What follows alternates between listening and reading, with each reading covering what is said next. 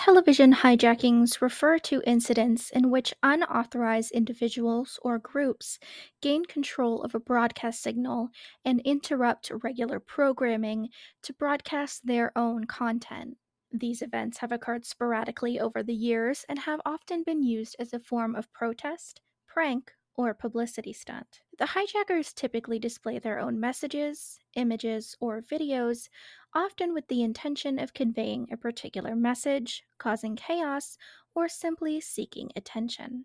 Psychologically, broadcast interruptions can cause fear, paranoia, and distrust of a previously trusted channel. This was definitely the case in the Max Headroom incident.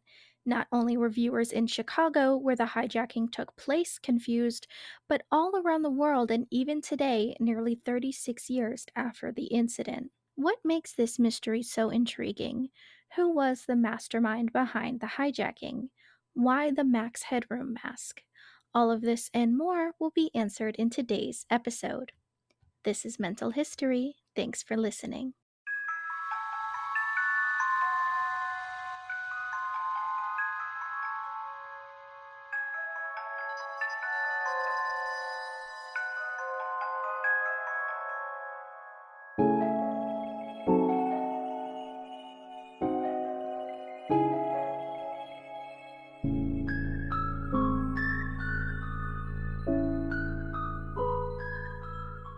Broadcast interruptions have been scaring viewers since they began, whether it be over television, radio, emergency alert systems, or other means of communication. We don't like our safety or information being compromised. The first recorded instance of a television hijacking, according to the Independent Broadcast Authority, was on November 26, 1977. An audio message was transmitted during the ITN news segment on Southern Television in the UK. The message, attributed to Vrillon of the Ashtar Galactic Command, claimed to be from outer space. While the video signal remained unaffected, the audio was replaced by a 6-minute speech discussing the fate of humanity and a forthcoming catastrophe that would impact Earth and other worlds. Obviously, this was just a hacker trying to scare ITN viewers, but this was far from the last time such an event was broadcast live. In the early hours of April 27, 1986, at 12:32 a.m. Eastern Time, HBO's satellite signal from its operations center in New York experienced an unexpected disruption. The interruption, lasting approximately 4 to 5 minutes, was instigated by an individual who identified himself as Captain Midnight. The intrusion took place during a broadcast of The Falcon and the Snowman, impacting viewers along the east coast of the United States. This captivating incident coincided with the individual's threat to similarly target Showtime and the Movie Channel. Subsequently identified as John R. McDougal from McCalla, Florida, the individual responsible for this disruption was promptly apprehended and prosecuted. The origins of his capture trace back to a tip provided by a Wisconsin resident who overheard McDougal bragging about his involvement while using a phone booth on Interstate Highway 75 in Gainesville, Florida. An FCC investigation solidified McDougal's culpability by revealing his solitary presence at the Central Florida teleport during the time of the intrusion. The jamming video analysis demonstrated that the textual content was generated using equipment located at this facility. McDougal faced charges related to unauthorized transmission. He later admitted his guilt, resulting in a fine of $5,000 and a year of probation. The uncertainty surrounding this case and charge prompted the creation of 18 U.S.C. 1367, establishing satellite jamming as a felony offense. The motivation behind McDougal's actions stemmed from his frustration with HBO's service fees, which he believed were adversely affecting his business selling satellite dishes. The intrusion was executed during his second job as a master control operator at a satellite teleport in Florida, a role he undertook to supplement his income. The message conveyed during the intrusion, overlaid onto SMPTE color bars, featured the following text. Good evening, HBO. From Captain Midnight. $12.95 a month? No way. Showtime/Movie Channel? Beware. The purpose of 18 U.S.C. Chapter 5, known as Title 18 of the United States Code, is to uphold the U.S. government's authority over radio transmission channels. This is achieved by allowing individuals temporary use of these channels granted through licenses authorized by federal entities. These licenses do not confer any rights beyond the specific terms, conditions, and duration stipulated within the license itself. The law prohibits any person from operating devices for transmitting energy, communications, or signals via radio under various circumstances. I will not be listing those here for your sake and mine because there are a lot of legal terms and repetition. On September 6, 1987, a movie on the Playboy channel was interrupted. Suddenly, the screen went black and white text said, "Thus saith the Lord thy God, remember the Sabbath and keep it holy. Repent, the kingdom of heaven is at hand." It is important to note that this day was in fact a Sunday. This incident led to the conviction of Thomas Haney, who worked at the Christian Broadcasting Network. Haney maintained his innocence throughout the legal process. However, he became the first individual to be convicted under that newly federal law that we discussed. The investigation focused on the religious nature of the message and the equipment used for the disruption. Clues embedded within the jamming signal, akin to digital fingerprints, were captured on a VHS recording made during the event. Investigators identified the transmitter and character generator brand from the captured video, which led them to believe that the Christian Broadcasting Network was responsible. At the time of the interruption, Haney was on duty as an uplink engineer. CBN countered the accusations, emphasizing the circumstantial nature of the FCC's case. They argued there were no witnesses and that the signal's point of origin could not be traced.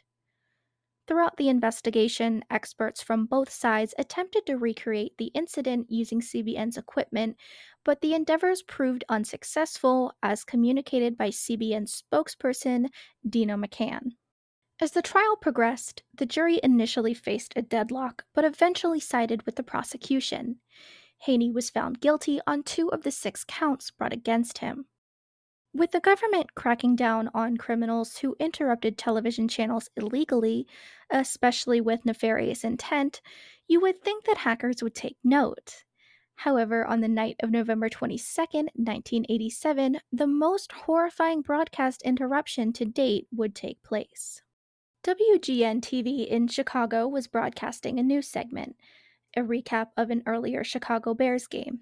Without warning, viewers' screens went black.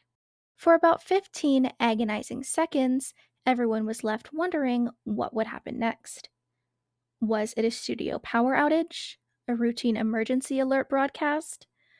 But when the screen came back on, there was a man in a mask and sunglasses staring directly down the lens of the camera. More importantly, the mask was that of Max Headroom, a character we'll dissect the importance of later.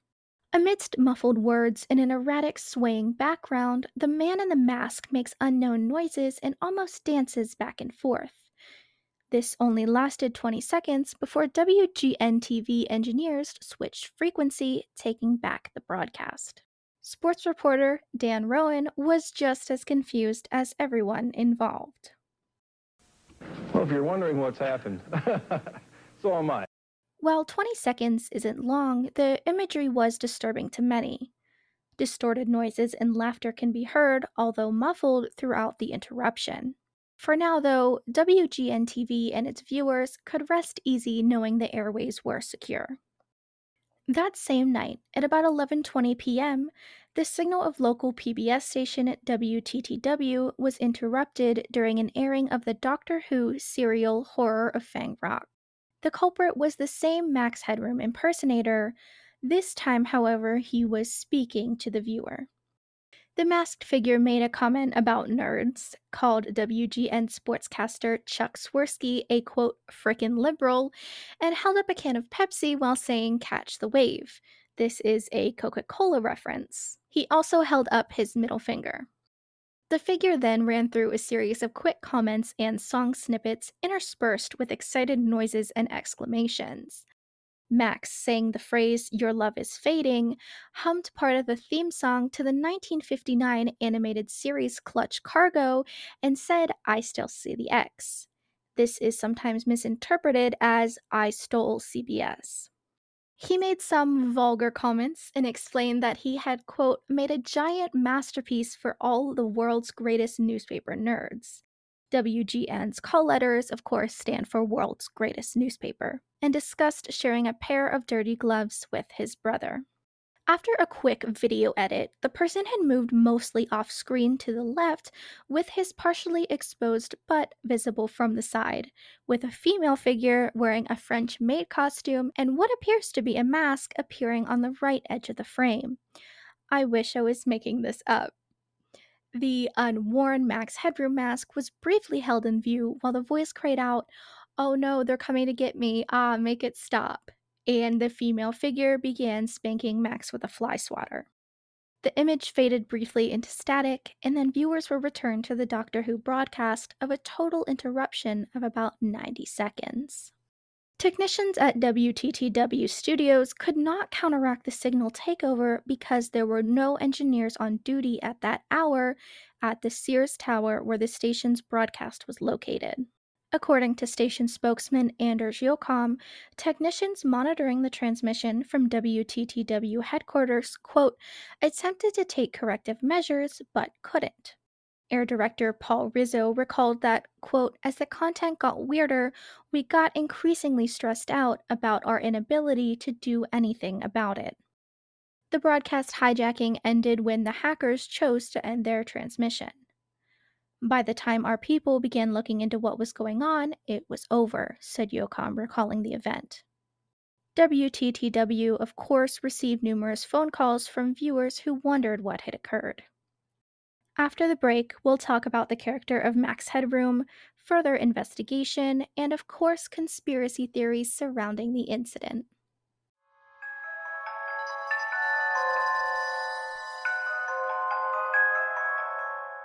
Mental health isn't something to be taken lightly. That's why Own Your Stigma works with mental health advocates to break down barriers. Mental History Podcast is here to spark conversations, spread understandings, and erase the stigma surrounding mental health. Use code MENTALHISTORY, all one word, at ownyourstigma.com to unlock an exclusive 15% off discount on your entire order. Embrace their empowering merchandise designed to remind you that every step of your journey is worth celebrating. Ownyourstigma.com affiliate code MENTALHISTORY. To support the show in another special way, follow at Mental History Podcast on Instagram.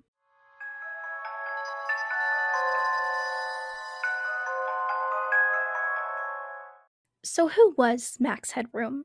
Well, he was a fictional character renowned for his unique and futuristic appearance, as well as his distinct and quirky personality. Max made his debut in the mid 1980s thanks to a collaboration between British and American media luminaries. His influence extended across various media formats, including television, movies, commercials, and music videos, cementing his status as an unforgettable icon in popular culture. Hi, Max Headroom here with... This is my guest. I heard you were big time in the old pop biz. Well, I'm going to take that as a no comment. So, nitty-gritty time. What I'm talking about, and you're not, is that more people prefer the new refreshing taste of Coke over Pepsi. Sweating? It's true. More people are, as we Cokeologists say, catching the wave. Catch it if you can. Catch the wave. Coke. The movie Max Headroom, 20 Minutes into the Future, was the first introduction of this character to the world. It presented a glimpse into a future where media, technology, and society intersected in unsettling ways. Originally airing in 1985, the film offered a thought-provoking commentary on the potential consequences of technology for society during the 1980s. The movie takes place in a futuristic world controlled by powerful TV networks and corporations. It follows Edison Carter, a brave investigative journalist, as he investigates a conspiracy involving a new and dangerous form of TV advertising known as blipverts. These high energy, ultra short ads have the unintended effect of causing viewers to spontaneously combust. Max Headroom, a virtual AI entity, is created as a byproduct of an experiment involving Edison Carter. Following a tragic accident, Carter's consciousness is preserved in digital form, resulting in the development of our main character. And his name comes from a sign that he saw right before the accident that said, of course, Max Headroom. Max's signature look features a computer generated face with glitchy features, complemented by large sunglasses, neatly styled blonde hair, and a speech pattern marked by stutters and distortions. This design captures the essence of a digital personality, reflecting the aesthetics of a fragmented and artificial world. His personality is a blend of wit, satire, and occasional sarcasm, making him a charismatic and unconventional host and spokesperson. He often delves into topics such as media, technology, consumerism, and societal norms with a playful irreverence. The character's popularity surged as he became the host of the Max Headroom Show, a popular talk show in the UK. His fame then led him to the American TV series Max Headroom, which aired from 1987 to 1988. In this show, Max is an AI persona who provides comedic commentary and glimpses into a futuristic dystopian universe. One of Max Headroom's notable achievements was his participation in a marketing campaign for Coca Cola. His unique character illuminated a series of commercials in the mid 1980s, creating an indelible brand identity for Coca Cola. Max Headroom's enigmatic appearance and discourse made him a symbol at the intersection of technology, media, and society well beyond the 1980s. His legacy continues to influence media, advertising, and the representation of digital personas. Max Headroom, 20 Minutes into the Future, offers a cautionary tale about the potential consequences of unchecked technological advancement, the manipulation of media, and the erosion of individual agency. Its portrayal of a dystopian future reflects the anxieties and concerns of the 1980s regarding the evolving role of technology in society, making it a thought provoking commentary on the relationship between humans and technology. This makes the choice to use a Max Headroom mask even more compelling. Is there a deeper meaning here? Obviously, this whole incident could be chalked up to a harmless prank, but there's more to consider before we write this off. During the 1980s, the idea of a regular person hijacking a television network was virtually inconceivable. This is due to the fact that such an act would require an array of technical skills, access to specialized equipment, an understanding of encryption protocols, and a profound knowledge of broadcasting infrastructure. This is, of course, without getting into the legal and moral implications of a broadcast hijacking. To interrupt a television station's signal, one would need to be intimately acquainted with the intricacies of broadcasting and transmission, as well as the specific equipment located within broadcasting facilities. This level of technical expertise was typically possessed only by professionals with years of experience in the broadcasting industry. Without insider knowledge of the broadcasting industry, it would be highly unlikely for someone to successfully hijack a television station's signal in the 1980s. Those responsible for such incidents likely had direct or indirect connections to broadcasting stations and, of course, expertise in the field. The technical expertise and specialized knowledge required to interrupt a television station's signal was a formidable barrier for anyone without professional experience. So, suspects were narrowed down by those who could have insider knowledge of broadcasting. The signal hijackings were investigated by federal authorities and the broadcasting stations affected. The Federal Communications Commission and the FBI, along with other law enforcement agencies, collaborated to identify the perpetrators. Technical experts, broadcast engineers, and forensic analysts worked together to uncover the tactics used to locate those accountable. Law enforcement efforts to identify the hijackers have been unsuccessful so far. The media's coverage of the incidents has only added to the confusion and intrigue surrounding them. News outlets reported the first hijacking as it was a bizarre incident that sparked public curiosity and concern. The hijackers' unexpected behavior and intrusion captured the attention of audiences across the nation. The media continued to report on the ongoing investigation, providing updates on the progress being made. And as the investigation continued, theories emerged about the motive behind the hijackings, ranging from harmless pranks to political statements. Desperate for answers, the public formed various conspiracies as to what was going on and who the man was behind the mask. There are several theories about who might have been responsible for the Max Headroom broadcast hijackings. One possibility is that a former or current employee of a broadcasting station could have been the culprit. Those who support this theory argue that the level of technical expertise required to pull off such a hijacking suggests that the person responsible had familiarity with broadcasting equipment. This person may also have had grievances against the industry and use hijacking as a form of protest. Another theory is that the hijackings were elaborate stunts or pranks designed to grab public attention. Supporters of this theory point out that the hijackers' monologues were often nonsensical and surreal. The goal may have been to create confusion, generate buzz, and raise questions about broadcasting system security.